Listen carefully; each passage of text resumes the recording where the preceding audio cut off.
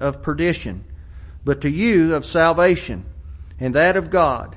For unto you it is given in the behalf of Christ, not only to believe on him, but also to suffer for his sake, having the same conflict which ye saw in me, and now hear to be in me.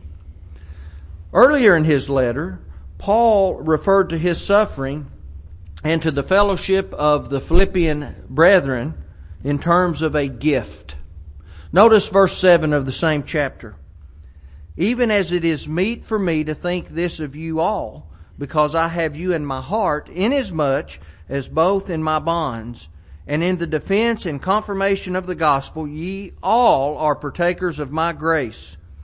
Paul used the word grace here to describe his suffering for Christ. Now this word grace is translated from the Greek word that means gift. It was his gift given to him by God that he might be able to suffer for Christ. But how is suffering a gift? That's our question. How is it that suffering is a gift? Let us again read from our original passage, verse 29. For unto you it is given in the behalf of Christ, not only to believe on him, but also to suffer for his sake. They were given by Christ the opportunity to suffer for him. The word given comes from a word that means to grant a favor or to grant favor. Paul's statement suggests that faith is a gift and suffering for Christ is also a gift. Now, as we look at this question, how is suffering a gift, I want us to keep in mind, and it is extremely important, God did not create the suffering. Satan did that. All the suffering we have in this life, all of the things that happen in this life that are contrary to what we would like and that do not benefit us, came from Satan. But as we obey the gospel and we become Christians by accepting God as our leader and by accepting Christ as our Savior, through that we will suffer for Christ, and that is a gift. Now we need to understand how that exactly is a gift. Have you ever heard someone ask the question, why do good people suffer? Well, at times, maybe all of us have thought that. We may have even expressed that. But it does appear, as we study through the Scripture, that is a gift and a benefit to us when we suffer for Christ. Not that we are suffering. The suffering itself is not going to be beneficial. But when we do it for Christ, it causes some things to happen. The normal understanding of suffering is that it is something evil or bad. But it can be good if used properly.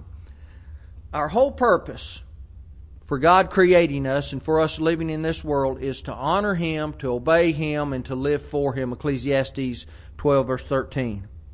We need to always keep in mind the only thing that can separate us from God is sinfulness. And if something brings us back to God, whether that is suffering or whatever it may be, that is a gift because it has brought us back to God. Suffering can be a gift if it brings us closer. I recently spoke with a young woman and she made the statement to me. She said, am I using God because the bad things in my life now have caused me to turn toward Him? I said, well, that's not the ideal situation. We ought to turn toward God simply because He loved us first.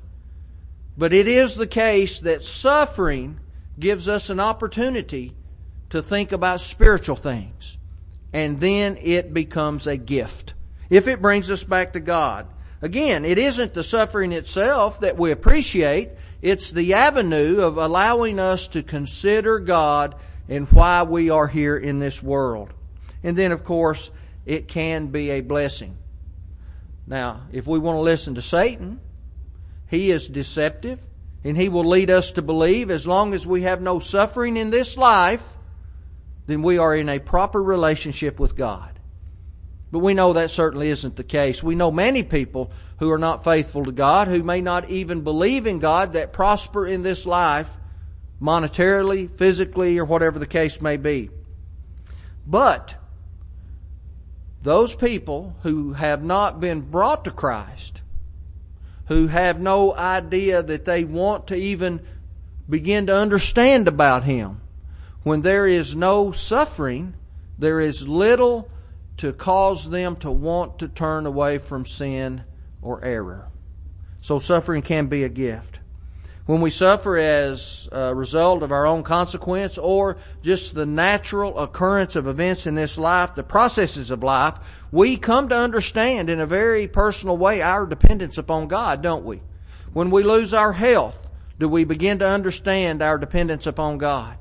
When we lose things in this life that we love most, it might even be family, because of something we have done, we clearly begin to see better our dependence on God, and we're able to look beyond the temptations of this life, maybe even many of those that caused us to lose those things precious to us. Suffering brings us to the realities of life in this existence. It'll help us to not be so focused on the cares and the riches of this world. That's what Christ said, Luke 8:14. I want us to notice what the writer of Hebrews said, Hebrews 12:6-8.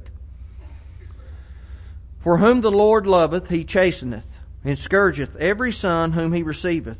If you endure chastening, God dealeth with you as with sons. For what son is he whom the Father chasteneth not? But if ye be without chastisement, whereof all are partakers, then are ye bastards and not sons. What good parent has not chastened his or her child when they have done wrong in this life? That demonstrates a great love on the part of the parent. David learned, and he said, Psalm 119:71, It is good for me that I have been afflicted, that I might learn thy statutes. Because of the affliction, because of the chastisement, the punishment, we can learn God's statutes. That's how we learn them in this world, isn't it? In our rearing as children from the age of a youth on up until we leave home, our parents chastise us when we do wrong, and by that we learn the statutes or the rules of our homes, right? God does the same thing.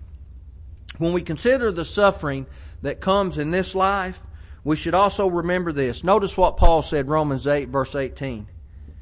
For I reckon that the sufferings of this present time are not worthy to be compared with the glory which shall be revealed in us. Suffering is a gift when we allow it to help us to look toward eternity.